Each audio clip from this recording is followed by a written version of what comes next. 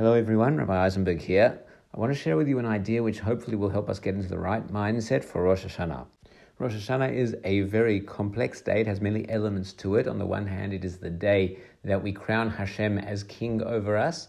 It is also Yom Hadin, the day of judgment. It is also described by the Torah as Yom Truah, the day of blowing the shofar.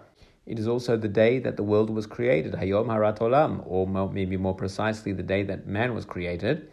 How do all of these different ideas fit together? I want to share with you a certain approach.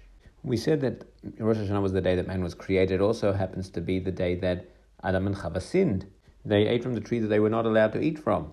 The Torah tells us that they notice, they recognize now that they are naked, and then they hear the voice of Hashem walking through the garden, whatever that means exactly.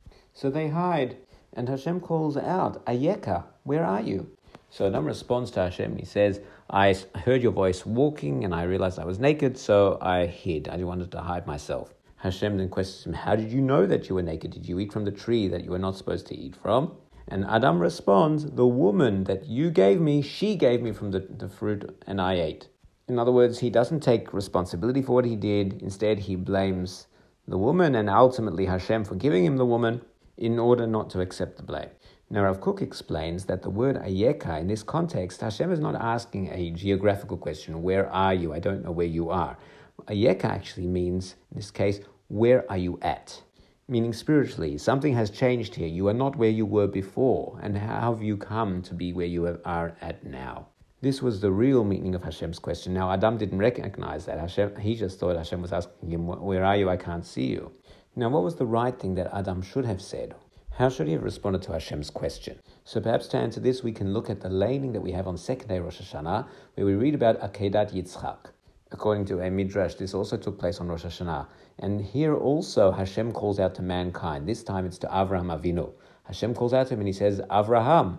And we know that when Hashem calls out to him, he's going to ask him to make the ultimate sacrifice, to sacrifice his own son.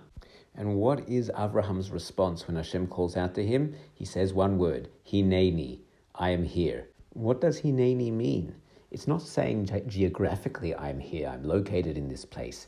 Hineni means I am here with you, Hashem, I am ready to do whatever it is you ask from me. At which point, Hashem asks him to perform the Akedah. What we learn from Avraham is that when Hashem encounters us and he comes to you and he says, Ayeka, where are you? Where are you at? The correct response is Hineni. I am here, Hashem, you are my king, and I am ready to do whatever it is you want from me. Instead of hiding away from Hashem and evading the question, Hashem wants to know that we accept his sovereignty over us and that we are here for him.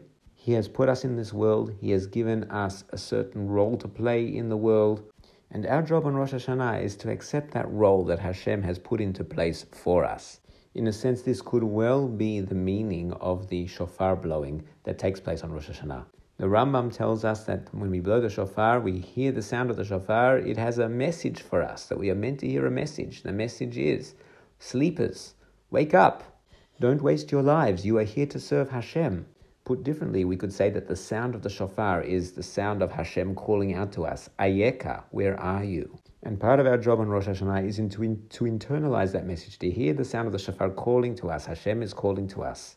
But the shofar is not just a message intended for us. It's also a message intended to come from us. In other words, we are not just meant to listen to the shofar. We are also meant to proclaim something with the shofar, to blow it ourselves, or at least have somebody blowing on our behalf. And what is the message that we are meant to be proclaiming with the shofar? We're going to blow the shofar during Musaf, during the brachot of Malchuyot, Zichronot, and Shofarot. And the Gemara explains the meaning of these brachot. Malchuyot, Hashem wants us to say Malchuyot in order that we should crown Hashem as king upon us. And so we blow the shofar at the end of Malchuyot as if to say, Hashem, you are our king, long live the king. Or as we said earlier, as Avraham Avinu said, Hineni, Hashem, I am here, we are ready. We wanted you to be our king and we are ready to be your subjects. We then say the bracha of Zichronot. Why do we say that? The Gemara says Hashem wants us to say Zichronot so that our remembrance should come before him when he is judging us for the good. And then we also blow the shofar, as if shofar there is like a plea. Hashem, please remember us for the good.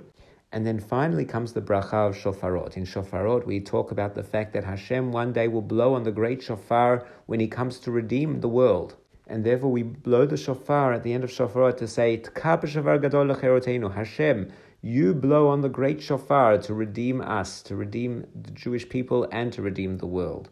These are the messages of the shofar that we blow on Rosh Hashanah. First of all, that the sound of the shofar is symbolic of Hashem calling out to each one of us, Ayeka, where are you? We must not hide like Adam Harishon did. We have to internalize Hashem's question. Then we have to respond with Avraham's call, Hineni. We blow the shofar from Malchiot, Hineni Hashem, we are ready. We are your servants and we want to do whatever it is you have put us in the world to do. Then we blow again for Zichronot. Hashem, please remember us for the good when you are judging us today. And thirdly, we blow once again during Shofarot when we proclaim, Hashem, blow on the great shofar of our redemption. Bring this world to its final destiny where your kingship will be manifest to all and everybody will recognize you and your greatness. These are some of the central ideas that we are meant to be living out through the blowing of the shofar on Rosh Hashanah. And please God, Hashem should hear all of our tefillot and all of our shofar blows, and He should bless all of us and all of our loved ones, letovah, and all the Jewish people. And not only that, He should make His kingship manifest to the entire world, that the whole world should appreciate Hashem and His greatness, and turn it into the perfect world that Hashem has planned to make it from the creation. Wishing you all a Shana Tova and a Ktiva v'Chatima Tova.